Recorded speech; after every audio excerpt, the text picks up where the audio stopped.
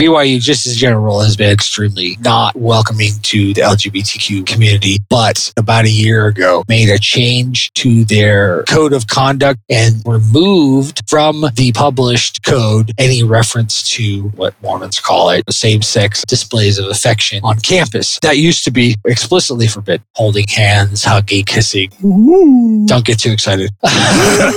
For about 2 weeks, they're like, this is wonderful. And the church came out and said, no, still can't do that. So there were some peaceful demonstrations on campus. That was the first time that anybody went up to the Y and lit it up in rainbow colors. All right. And that happened a couple times last year. And BYU was like, you can't do this as our property, blah, blah, blah. But at the end of last year, they instituted a new policy saying you had to ask permission to have any demonstrations or displays of anything contrary to church doctrine on property. Oh. BYU campus is private property, and so they can't enforce that. But the Y is land that BYU and the Mormon Church purchased from the federal government, who owns the public lands around here. When they purchased it, they had to agree that they would allow public access to it.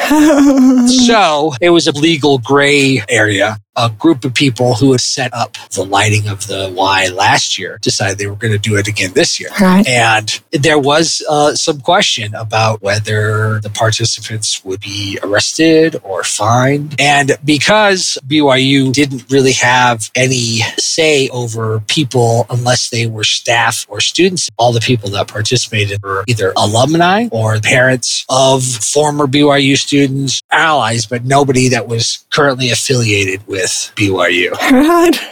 I had planned on going hiking up there, but then that weekend I got really sick and I could barely breathe. And that hike, it's only a mile, but it's 1,000 feet of elevation. Even for people that are in pretty good health, it's not exactly the easiest one. So a group of about high 30s, low 40s went up there and they lit it up. The plan was that we're going to do half an hour in the color of the trans flag, and they were going to do a half an hour in the pride rainbow colors. I met them at the staging area, and then I went up to the trailhead with them. And when we got up there were already a couple of cops there. Were these actual cops or were they university cops? I was a bit confused about that. They were university cops, Ah. but they are university cops that are fully recognized as cops. How does that work? You know what? I don't know. But they're fully recognized as a legal enforcement system. Really? Mm-hmm. Yeah. Is it just that they're also real cops? No, they're BYU employees. And they actually sent out a call for Provo police to come and help them. Did they? Nope. The rumor is they didn't want to get mixed up in this. The group that put this on had lawyers, and the ACLU, which is the American Civil Liberties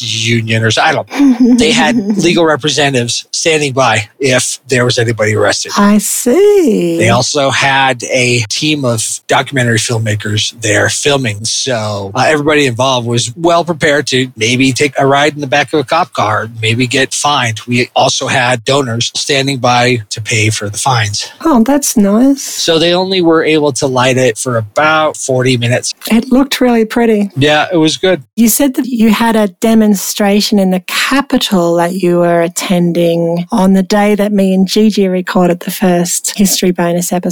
So tell us what happened with that. In the States, the conservatives have really been going after the trans community. There have been bills introduced in 30 plus of the 50 states, specifically targeting trans rights, anywhere from providing gender affirming care for minors. Mm-hmm. Like in Texas, for example, the governor has charged the state with investigating any parent that provides gender affirming care for their kids, such as even puberty blockers or psychological care, and to charge them with child abuse. Jesus Christ. Psychological care. So like if they put them on antidepressants because they have body dysmorphia. Counseling and stuff like that. A couple federal judges stopped that, but there's bills like that in over half the states here in the U.S. And here in Utah, there was a couple bills that came up, and one got shut down in committee, which was kind of along the same lines as that one in Texas, but the one that actually went through committee was having to do with banning all trans kids from playing in high school and junior high sports. Wow. Specifically girls sports. When it first came to the legislature, it was like these kids would have to undergo examination by a board to see if they fit certain criteria of normal, in quotes, female hormone levels, stuff like that. And then at the very last minute, slammed through a bill that basically said trans girls cannot participate in scholastic sports at all. And our governor, who is Republican, and I don't particularly like him, but on the LGBTQ issues, he has actually been really good. Wow. He said even before the bill came up that if it came to his desk, he was going to veto it. So they shoved it through and he vetoed it. And the legislature decided they were going to call together a special session to override his veto. The Utah Pride Center put together a demonstration to show support for our trans kids and the trans community and to demonstrate to the legislature that we did not want them to pass this bill. No. The whole family went, and it was well over 1,000 people there. It was really great. There were a lot of affirming messages and saying, no matter what the legislature does, we are going to fight this and that you are not alone. And the next day, they overrode the veto. So there was an overriding and then there was another overriding. Yeah, basically. How do you override a governor's veto? Is that even possible? Yeah, you have to have a 2/3 majority in the legislature. And they had it. They had the votes. Most people recognize that what the Utah legislature did was political theater, because this doesn't have a chance of surviving the lawsuits that are going to happen. Wow. And this doesn't have a real chance of even making it into law. Mm-hmm. We have the primaries coming up. This is basically our local legislature wanting to show that they were true conservatives and we're going to stick it to those dirty liberals. There were two of them who voted no when the bill came up. And there was another one, I think, who actually swapped his vote from yes to no. He made a speech saying we're trying to protect girls and women's sports, but we are hurting girls and women, and we are hurting some of the most vulnerable among us.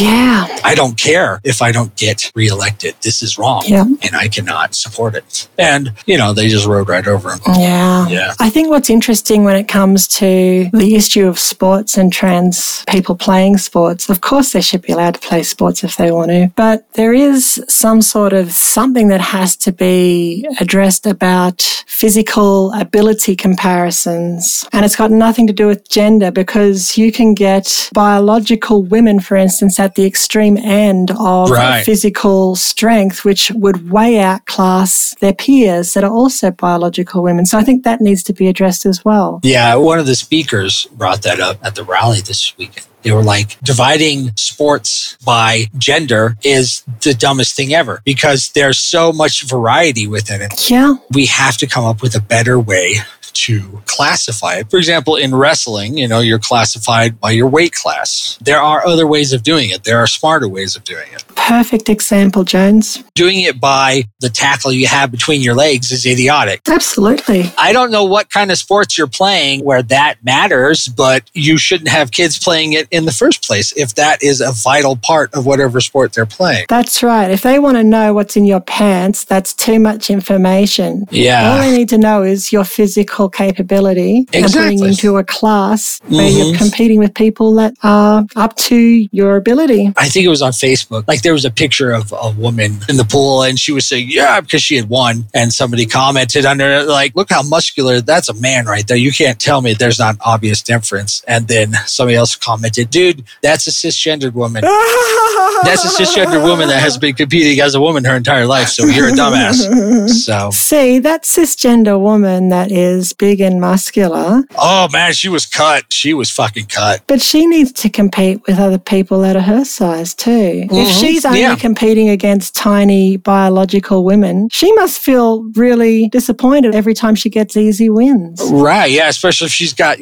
like a 6'3" wingspan, she could just fucking churn right through the water. That's right. What's the point in easy wins? There's no point. Nothing worth having is easy, Jones. Nope. That's why people do sport, because it's difficult.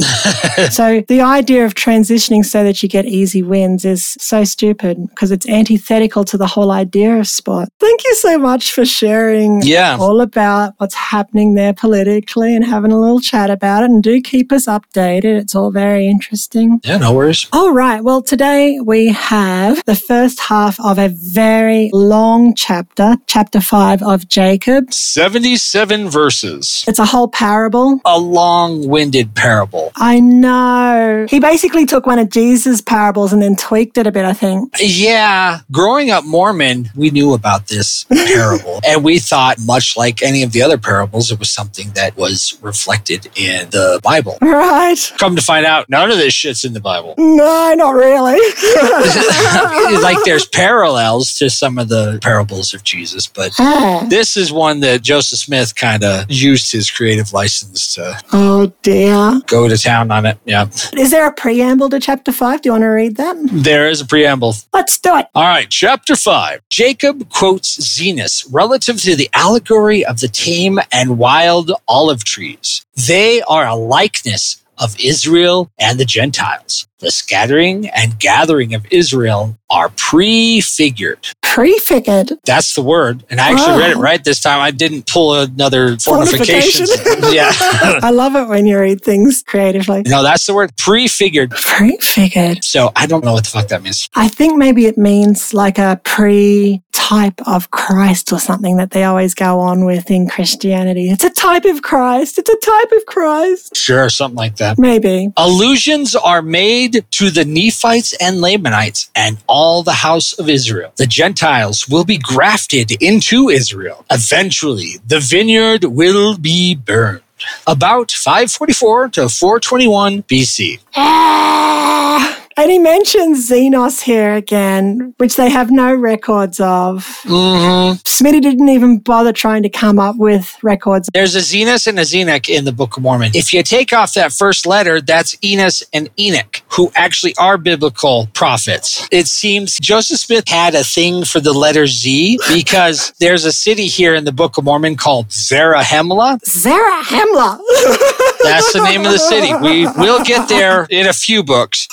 One day when Joseph and some men were out, I think it was during the Mormon March when they put together an army and were going down to Mexico for some reason. I don't remember what it was. Anyways, they found a skeleton and Joseph Smith said it was Zelph. Of course it was. A white Lamanite. A white Lamanite? Mm-hmm. But his name was Zelph. I thought they were supposed to turn black. Well, okay, but he apparently had been so righteous that his skin was made white and delightsome. Right. Oh my God. That's so silly. So anyways, this is just one of those Z names. The Dead Sea Scrolls, which were discovered in the 1950s, there's mention of a ancient prophet known as the Teacher of Righteousness, who was driven out of Jewish society because he preached of the coming Messiah. They say that his name was apparently Zadok, and apologists are saying, well, that may have been a transcribed or altered version of the Book of Mormon name, Zenoch. So it's like 4 layers removed. There was Zenos and then Zenoch and then Zenoch. So anyways, there's no real good answer for who the fuck this Zenos guy is. The thing is, Zadok was in the Bible. If it was really Zadok Smitty was referring to, why wouldn't he just call him Zadok? He was a priest, referenced in the actual Old Testament. He may not have had any works attributed to him, but he was mentioned. He's known. Was he? Yeah. Okay. He's a known person. See, I'm a Mormon. I don't know the Bible hardly at all, so I'll take your word for it. So why didn't Smitty just use his fucking name if that's it? He was finally trying to introduce some new characters. That's right. To get some IP, intellectual property that he could copyright. The Book of Mormon family. Get them all. Yep. Get every priest. Get every prophet. Pay only $14.99. And you could talk to them on your Moroni's Ouija board now that they're dead. There you go. Shout out to Luke. Be on our podcast, please. All right. Verse 1, Behold, my brethren, do ye not remember to have read the words of the prophet Zenos, which he spake unto the house of Israel, saying, Hearken, O ye house of Israel, and hear the words of me. Hear the words of me. Hear the words of me. Yeah. Who says that? Apparently, Zenos says, and hear the words of me, a prophet of the Lord. For behold, thus saith the Lord, I will liken thee, O house of Israel, like unto a tame olive tree, which a man took and nourished in his vineyard, and it grew and waxed old and began to decay. A tame olive tree. Yeah. You wouldn't want those untame olive trees, James. No. They might break into your house and kill you. That's right. Or they'll, run off with your daughters. Yeah, lock up your daughters. The olive trees are coming. Yeah, I mean, what is the difference between a tame olive tree and a wild olive tree? That's what I want. I have no idea. That doesn't make any sense. All right, verse 4. And it came to pass that the master of the vineyard went forth, and he saw that this olive tree began to decay. Yes, he just said in the previous verse that it was decaying. And he said, I will prune it and dig about it and nourish it, that perhaps it may shoot forth young and tender branches and perish not. So I guess he's trying to say, I'll rediscipline it. He's trying to save it. So apparently the difference between a wild and a tame olive tree is basically one's domesticated, like the difference between wild grains and cultivated grains. Is it like the difference between spelt and wheat or something? Yeah, basically like this is the one that has been genetically modified. The old school version of genetic modification, which is just to cross-pollinate the ones that you want to keep the attributes of, versus just a wild olive tree as olives are on their own without human intervention. So here we see the Mormon dogma of genetic modification. They're a huge fan. Oh, yeah. Get your genes modified. Genes modified and also your body. Here in the United States, you know which state has the highest per capita of women that get breast implants? Oh, it's got to be Utah, James. It is Utah. It is Utah. Got to attract those horny Mormon boys. Well, it's like either a graduation present from high school so that they can attract those young, horny Mormons coming home, or the women that are finally done having all their kids and want to have their young, perky boobs back. They probably feel ripped off because they gave all of their life to having kids. And then when they get to their 40s, they realize, you know what, this is all horse shit. Right. And I gave my body away on a silly lie. Yeah, but don't get a tattoo. You can get rhinoplasty, you can get plastic surgery, microblading on your eyebrows, but don't get a tattoo. Oh, okay. Don't get a tattoo. And don't get more than one piercing per ear if you're a girl. Really? Yeah, or 0 piercings per ear if you're a male. Oh, Yep. I bet within 20 years that dogma will shift. It appears to be shifting now.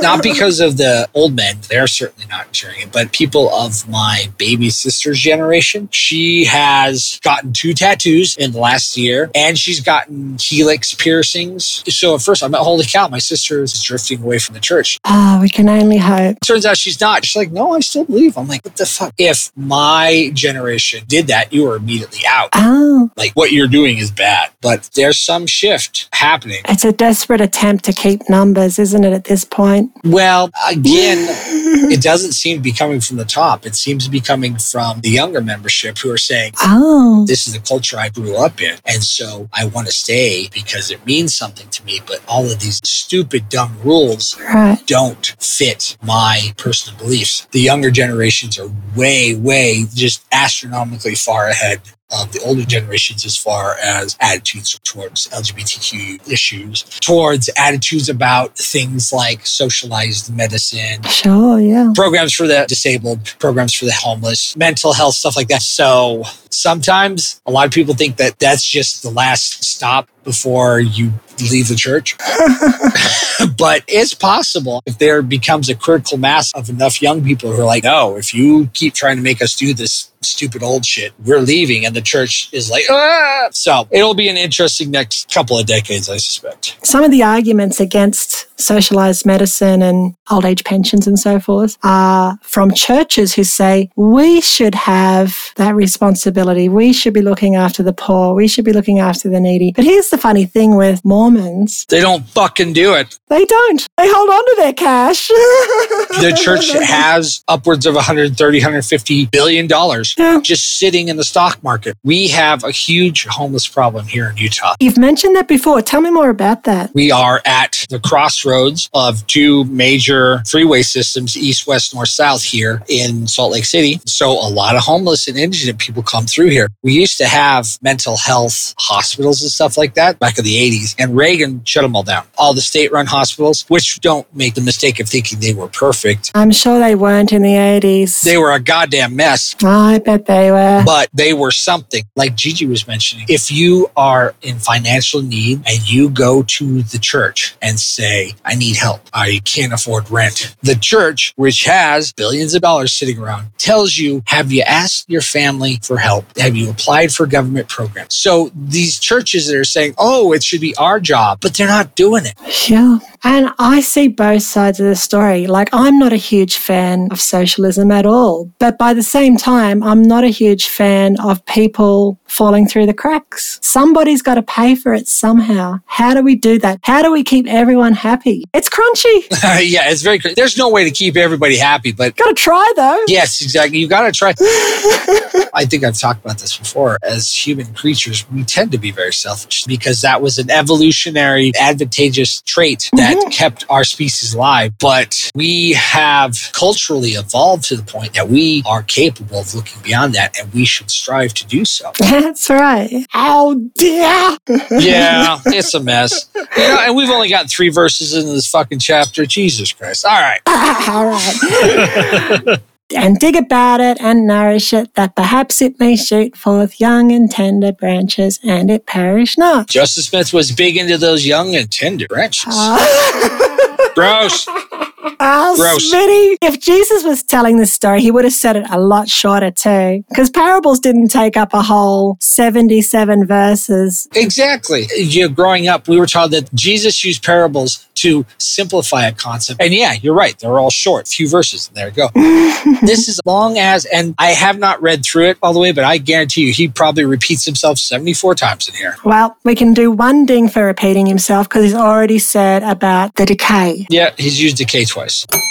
Verse 5, and it came to pass that he pruned it and digged about it. He said the digged again and nourished it according to his word. And it came to pass that he pruned it. Hang on, I got confused. Well, that's because it starts the first 1, 2, 3, 4, 5, 6 words are the same as in the verse before it. And in the verse after it, actually.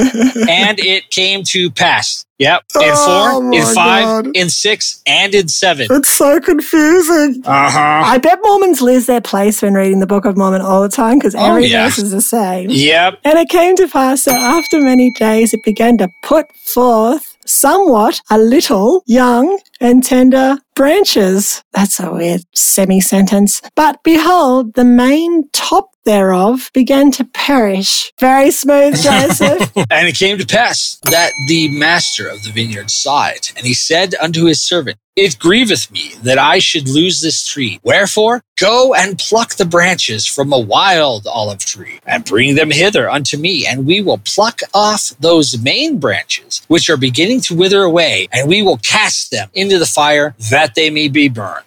And behold, saith the Lord of the vineyard, I take away many of these young and tender branches, and will graft them wheresoever I will. I know you will, Smitty. And it mattered not that if it so be that the root of this tree will perish, I may preserve the fruit thereof unto myself. Wherefore I will take these young and tender branches, and will graft them whithersoever I will.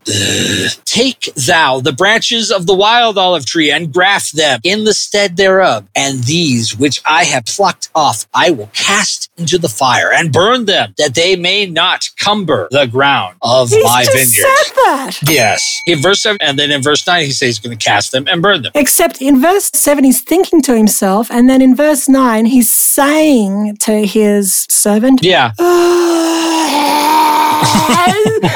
does he have to keep? We get I the don't know. idea. I don't know. You shit at telling stories, Joseph. Yeah. And it came to pass that the servant of the Lord of the vineyard did according to the word of the Lord of the vineyard and grafted in the branches of the wild olive tree. And the Lord of the vineyard caused that it should be digged about and pruned and nourished, saying unto his servant, It grieveth me that I should lose this tree. Wherefore that perhaps I might preserve the roots thereof, that they perish not, that I might preserve them unto myself. I have done this thing. Oh God, this writing, this is just really, really poor. I can't, Jones. In verse 8, he said, it doesn't matter if this thing dies. And then in verse 10, he's like, oh, God, it's going to die. Fucking make up your mind, Lord of the vineyard. Verse 11, he's like, it grieveth me that I should lose this tree. But verse 10, he was like, hey, fuck this tree. I don't give a shit about this tree. I got the branches. Jesus. All right, verse 12, your go. Wherefore, go thy way, watch the tree, and nourish it according to my words. And these will I place in the nethermost part of my asshole. No, in the nethermost part of my vineyard. Whithersoever I will, it mattereth not unto thee. And I do it, that I may preserve unto myself the natural branches of the tree, and also that I may lay up fruit thereof against the season unto myself. For it grieveth me that I should lose this tree and the fruit thereof. Hang on. Not only is he going to graft on these branches, he's going to move the entire tree to the nethermost part of his vineyard? No, the young branches that popped up after he did the first round of nurturing, he's going to go graft them somewhere else. He's not going to tell his servant where he's going to graft them. It's none of the servant's business. He says so explicitly, but he is going to hide them away. This is an allegory for the lost 10 tribes of Israel that we don't know where they went. Right. We do know where they went. They just reintegrated into the southern kingdom, but whatever. And it came to pass the Lord of the vineyard went his way and hid the natural branches of the same olive tree in the nethermost parts of the vineyard, some in one and some in another, according to his will and pleasure. Back to hiding it in the nethermost part of his ass, I guess. I don't know. That's right. He stuck it up his ass. But what I'm confused about there is, if he's taken some of the healthy branches off this tame olive tree, what's left? I mean, he's chopped off its top and put on wild shit, and now he's taken some of the natural branches that were healthy. What's left of the original tree? Well, the root system is left and the trunk is left. And it's a good trunk and good root system, isn't it, James? Right. It's the base. The foundation is still good. So you can just take off all the branches. It doesn't matter at all. No. I mean, build it upon a good foundation. Well, a good foundation, I guess, is the tree. But at the beginning, he said the roots are dying. This whole thing is a piece of shit. So why are we preserving this in any way, shape, form, or manner? It used to be good, so therefore we're going to throw all this time and money and effort into hopefully maybe it'll be good again. He's just basically Frankensteining the fuck out of this tree, as near as I can tell. And it came to pass that a long time passed away and the tree died. No, I'm joking. And everything went straight to hell, and that's the end of the story. And we don't have to read another fucking 57 verses. That's right. Behold, Smitty, Frankenstein the tree too much and it died. He should get better at horticulturalists. No wonder his farms kept failing. That's right. He had to turn to a life of fraud because he couldn't do anything else. To be fair, his dad was the farmer, but his dad also did turn to the life of conning people. Oh, did he really? Yeah, his father introduced his son into treasure digging, stone peeping and bullshit like that. I think we're going to hit that soon in the Saints podcast that we've been reviewing. Yeah. Because he says they're going to take head on all of the hard issues of Joseph Smith's family. You know, are they swindlers? Are they this? Are they that? They are going to take the issues head on and swerve around them. That's what Gigi was saying. Yeah, it's all a bunch of apologetics. If you're listening and you'd like to tune into some of that hilarity, sign up at our Patreon. It's bloody cheap. All right. And it came to pass that a long time passed away. That's right. And I said the tree died, but it didn't really. No, yeah. So you got halfway through that verse. Okay. And the Lord of the vineyard said unto his servant, Come all over my face. Come, let us go down into the vineyard that we may labor in the vineyard. Oh, I'm sure the servant was real pleased about that. And it came to pass that the Lord of the vineyard and also the servant went down into the vineyard to labor. Fancy that. He just said, let us go down. And then in the next sentence, he says, and they went down, using almost the same amount of words. I have to do an aside. In the temple ceremony that you go through in the endowment center, it's a retelling of the creation of the earth. And God gives instructions to Jesus to go down and create the animals or separate day into night or to separate the land from the water. I don't remember the words because I slept through most of the times I was there at the temple. Good boy. So Elohim says, go take Adam and go down and do this stuff. Then Jesus repeats to Adam exactly what Elohim said to Jehovah, word for word. And some of this is like 30 seconds of instruction. So you have to sit through an extra 30 seconds of Jesus repeating the exact goddamn thing that God said to him. Like, you think this is tedious? This is what the temple is exactly. It's just tedious bullshit, word salad. Now, who do we have to blame for most of these temple rituals? Is it Brigham or is it Joseph? Joseph. Joseph is the one who took the Freemason symbols, tokens, etc., and slapped the Mormon story onto them. That was done in Nauvoo. If I understand correctly, it was mostly kept the same throughout the early Utah period. And then there have been changes over the last 150 years. The basic structure is what Joseph Smith Frankensteined out of the Freemason tokens and signs and penalties, etc., and put together with his Bible fanfic that he had written. I would love to know just how much the temple ceremonies have evolved over the years. As I understand, it was written down fairly early. Okay. And you can actually find a website that goes through all the changes that have been made. From the original ceremony all the way through the changes, even the changes that they made back in 2018. Oh, what changes did they do there? Well, women no longer have to veil their faces when they stand in the prayer circle. Oh, really? And the women no longer have to covenant with their husbands as their husbands covenant with the Lord. So the husbands covenant with God, and pre-2018, the women covenanted with their husbands. They would obey their husbands as their husbands obeyed the Lord. Now the women also covenant with the Lord. Isn't that interesting? And I think Gigi and I were talking about this last week. The only way that women get into heaven still is their husband draws them through the veil. Yeah, tell me about that veil thing. What is that? It's a curtain. An actual physical curtain in the temple? Yes, there's a physical curtain in the temple. It's supposed to represent the veil between this life and the celestial kingdom. There's a veil? I guess. That's how they describe it. I guess. When you go to the veil, the Lord is on the other side, and you have to present the signs and tokens that you have been given in the temple, which is the handshakes and the names and the hold your hand up like this and this and this and this and this. And walk like a reformed Egyptian. Basically. Yeah, walk like a reformed Egyptian. There are symbols on the garments that Mormons wear. On one side, there's the sign of a square. Like a set square? Yeah, to make sure a corner is 90 degrees. Then on the other breast, there is a upward facing triangle, like a V, that represents the compass. Right. And then there is a line over the belly. Maybe it represents you have to slit your bowels if you talk about what's in the temple. I don't remember. Anyways, those used to be sewn on. Like scalp patches? Well, basically. I mean, they were just stitching in the shape of a square and a compass. But nowadays, they actually silk screen them on. Wow. Just like your t-shirt. Wow. Yeah, this happened just in the last few years. Anyways, back to the veil. So those symbols are on the veil, but they are holes in the veil that you reach your hand through and the Lord reaches his hand through so you can do the secret handshakes. Oh. There's another point in the same ceremony where the Lord puts his hand on your shoulder. I think you put your hand on his shoulder as well. So you're reaching through the veil, through these holes. Anyways. Is this like a Mormon glory hole? Basically.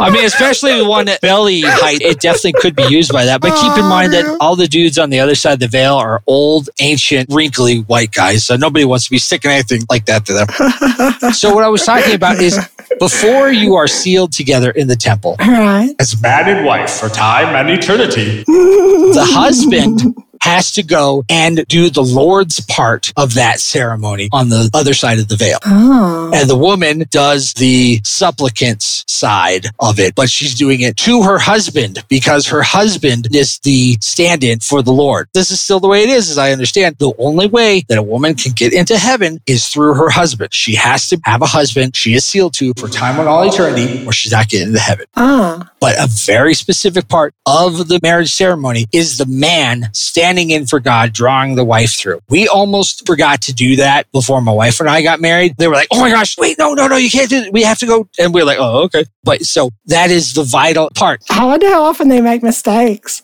They're old farts. I bet it happens all the fucking time. Did you hear about that Catholic priest here in the United States who like fucked up one word on the baptism? And there was like 20 years of baptisms. They're like, oh, fuck. Oh, those don't count anymore. Oh, well, they've all left the church anyway. It's all good. Probably. And they wouldn't have left the church if he had just not said we instead of me, or he said me instead of the whatever. It was something totally meaningless for the point of the whole thing. Exactly. Jesus Christ, we're never going to get through this chapter. That's all right. Yeah, fuck the chapter. It's boring shit anyway. No, like, for example, we do a weekly sacrament with bread and water. If you don't say the prayer exactly right, you have to repeat it. Right. You start saying the prayer when you're a 16-year-old boy, because girls don't do it because they don't have the priesthood. Right, yeah. What you have to do is you say the prayer and then you look over the bishop and he either nods or shakes his head. Oh, no. So if he nods, you said it right. Now you can't pass out the sacrament. If he shakes his head, you fucked up. And one of the most embarrassing things as a 16-year-old priest is to have the bishop shake his head. Oh, no. I have seen these poor sons of bitches have to do it like 6 fucking times in a row. And it's not like it's a short prayer either. It's like 30, 45 seconds of prayer. Wow. Do they memorize it or are they allowed to read it? No, it's on a placard. You pull out this little tray that's underneath the sacrament table. There's a little placard that's on that tray and a microphone that activates when you pull out the tray. It's all automatic. I better keep reading this horse shit. And it came to pass that the servant said unto his master, behold, look here, behold the tree. No one would ever say that. Well, of course not. 17. And it came to pass that the Lord of the vineyard looked and beheld the tree, because he had nothing better to do at this time, in the which the wild olive branches had been grafted, and it had sprung forth and begun to bear fruit. And he beheld that it was good, and the fruit thereof was like unto the natural fruit. All right, y'all go, verse 18. And he said unto his servant, behold, the branches of the wild tree have taken hold of the moisture of the root thereof, that the root thereof hath brought forth much strength. And because of the much strength of the root thereof, the wild branches have brought forth tame fruit. Tame fruit? Now, if we had not grafted in these branches, the tree thereof would have perished. And now, behold, I shall lay up much fruit, which the tree thereof hath brought forth. And the fruit thereof I shall lay up against the season unto my own self. And it came to pass that the Lord of the vineyard said unto the servant, come, let us go to the nethermost part of the vineyard, and behold, if the natural branches of the tree have not brought forth much fruit also, that I may lay up of the fruit thereof against the season unto my own self. Now, hang on, I'm a bit lost here. What does he mean by lay up much fruit against the season? Food storage. He's going to have a bountiful harvest. So he's had a bountiful harvest because of his nice graftings. Mm-hmm. Great. And he's going to take the fruit and he's going to store the fruit. And he's going to lay it up, so he's going to store it. So it's just like Mormon food storage. And then in the next verse, he says, behold, if the natural branches of the tree have not brought forth much fruit also. Basically, he's saying, let's see if they have brought forth. They have not also brought forth much fruit. So he's saying, hey, let's check those ones out and see if they've also had a bountiful harvest. And we'll stick that in the fridge as well. Yeah. That's silly. That's okay, verse 20, Jones, go for it. And it came to pass that they went forth whither the master had hid the natural branches of the tree. And he said unto the servant, behold these. And he beheld the first, that it had brought forth much fruit. And he beheld also that it was good. And he said unto the servant, take the fruit thereof, and lay it up against the season, that I may preserve it unto my own self. For behold, said he, this long time have I nourished it, and it hath brought forth much fruit. He's actually chopped off branches from various natural trees, right, and popped them all around the place, hasn't he? He's pruning branches from the original tree that he both doesn't give a fuck if it dies and also is really sad if it dies. He's taken those branches and he's grafted them onto other trees around the vineyard. Again, it's alluding to the lost 10 tribes and how they've been scattered. At this first tree, they've thrived, and the bounty, which is good and righteous souls, were produced from this grafting of the tree. This grafting being the Nephites. Now, just bear with me here with the logic, I hope. No problem. Because the tree, we chopped off its top, right, and we put some wild ones on it because the top was bad. And then it had some natural branches that looked all right. And it's like, you know what? I'm going to take some of those and put them elsewhere and hide them around the vineyard, right? So he actually grafted those onto other trees, right? How is there anything left of the original? There's just the roots left. And how would he remember what the natural, just so silly. Patience. You are making a classic mistake. You're trying to logically look at this bullshit, and that is bad. Don't do that. You'll just hurt yourself. When he was grafting the natural healthy branches onto another tree, did he remove an unhealthy branch to where he grafted it onto those other trees? He doesn't say about anything he did there. That's the Lord's mysterious way. You don't need to know about that. You don't think about that. You gloss over it in Mormon style. Right, yeah. We'll find out about it in the afterlife. Opa, Mormon style. Although, honestly, okay, if the wild branches took the moisture, as he said, from the original tree and put out natural fruit, why didn't the reverse happen with the natural branches that he grafted onto other trees? Why didn't it put out fruit like that tree? Right. Of course, maybe these were good trees, but yeah, don't think about it. You'll just have a brain aneurysm. Right, because the wild healthy branches would produce fruit like the wild trees, right? Theoretically, I don't know. I mean, you would think the cell structure and the bud structure from the branch would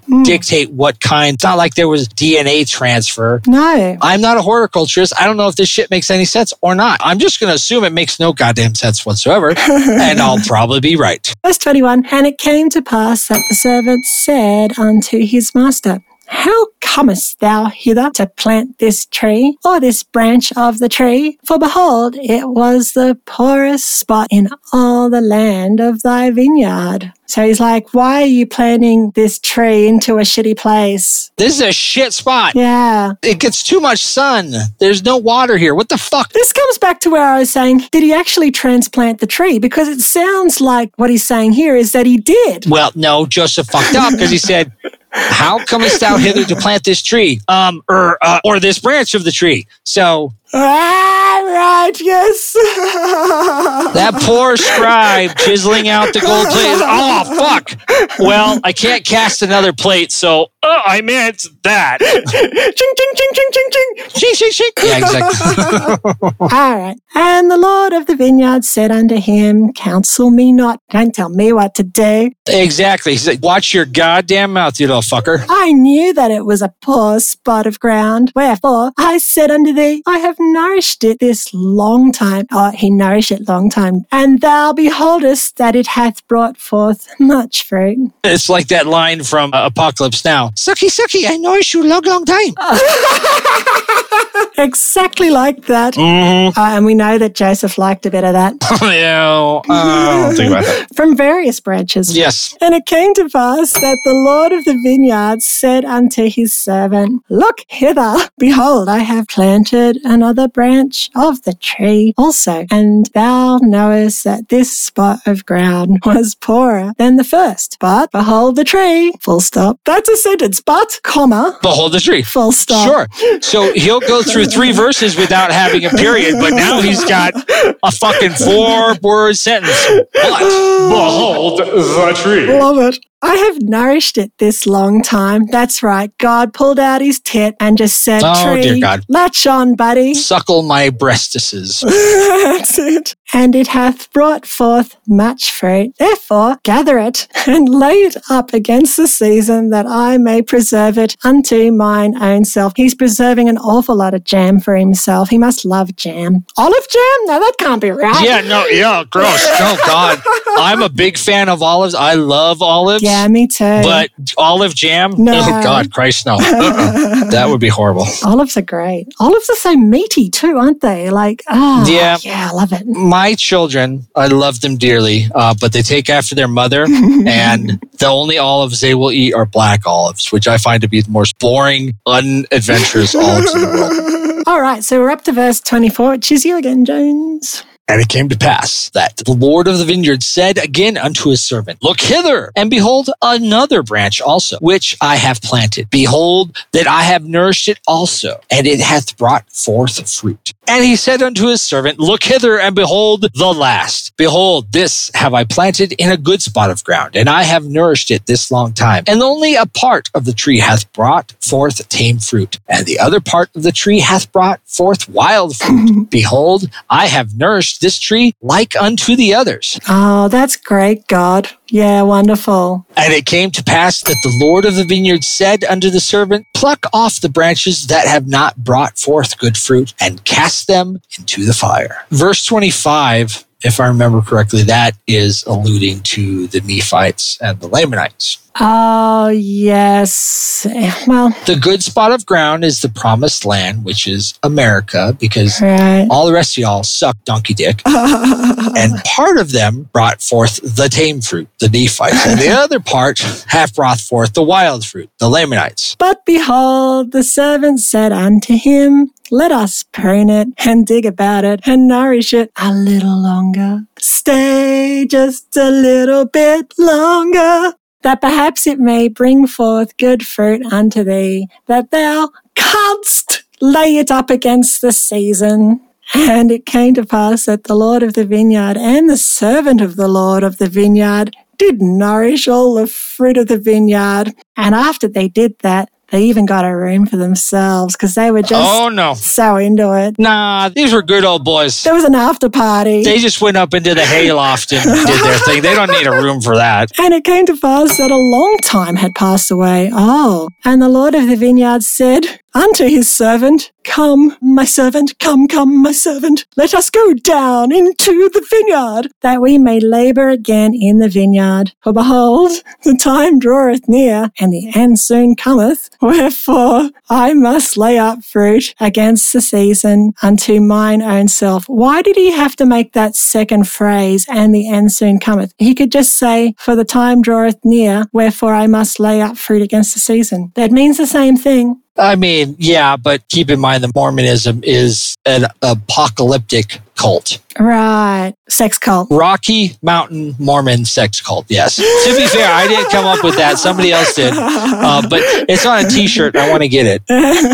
They have to repeatedly and explicitly say, the end is coming. Yeah. The end is coming. The end is coming. And so he had to throw that in there. Of course. So verse 30, you're gay. And it came to pass that the Lord of the vineyard and the servant went down into the vineyard, and they came to the tree whose natural branches had been broken off, and the wild branches had been grafted in, and behold, all sorts of fruit did cumber the tree. It was just a fucking mess. It was all over the place. And it came to pass that the Lord of the vineyard did taste the fruit, every sort according to its number. And the Lord of the vineyard said, Behold, this long time have we nourished this tree, and I have laid up unto myself against the season much fruit. How many kinds of olives can you have on a fucking tree? Yeah, I mean, well, I would figure that they'd have to be genetically close enough to work, so it can't be that much different. No. I don't know. I'm not a horticulturist, and I don't know what the fuck's going on here. So fuck it. Fuck. All right. But behold, this time it hath brought forth much fruit, and there is none of it which is good. And behold, there are all kinds of bad fruit, Ooh. and it profiteth me nothing, notwithstanding all of our labor. And now it grieveth me that I should lose this tree. He's gonna lose a tree, Jones. Oh my God, they're amputating. This is the original tree that he didn't care about losing and then cared about losing, and now he's back to caring about losing. But it's too late. The tree's fucked. And the Lord of the vineyard said unto the servant, what shall we do unto the tree? I don't know, you've been fucking it pretty good by chopping off all its branches. I guess you just keep doing that and burn the fucker, won't you, God? Is that how he was nourishing it? He was fucking it? Well, probably, yes. There's a lot of protein in semen. Yeah, Some people add dead fish to the soil, like the Aboriginal tribes did here in the Americas and showed the pilgrims, and other ones jacked off in the tree. It's God's secret spice for the olives. Ew.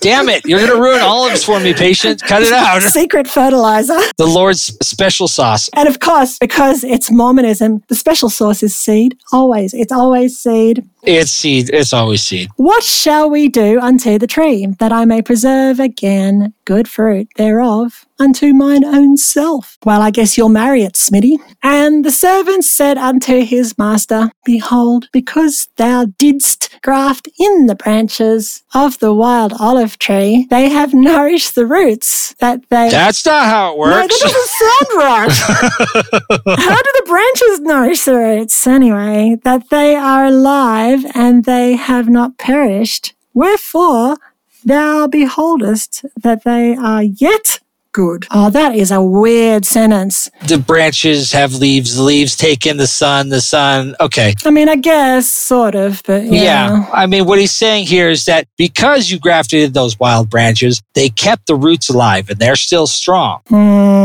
That's what the servant's saying. Verse 35, and it came to pass, that famous phrase, that the Lord of the vineyard said unto his servant, the tree profiteth me nothing, and the roots thereof profit.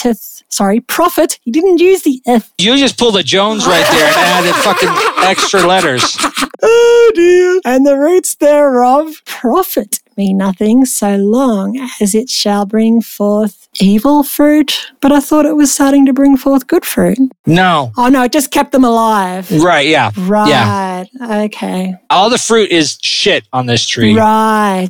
But this is the first time he's calling it evil fruit. Jesus, dude. Okay, it's not tasty, but evil? And I thought it just produced fruit that was varied. Like, didn't he taste every kind of it? Well, he tasted it and he said it's all kinds of bad fruit. Oh, it does say that. There are all kinds of bad fruit. Wow. Gee, God. You know what? That's body shaming right there. Yeah, you're shaming the olives. He's obviously not a fan of olives. These olives taste like ass. Nevertheless, I know that the roots are good, and for mine own purpose I have preserved them. And because of their much strength, they have hitherto brought forth from the wild branches good fruit.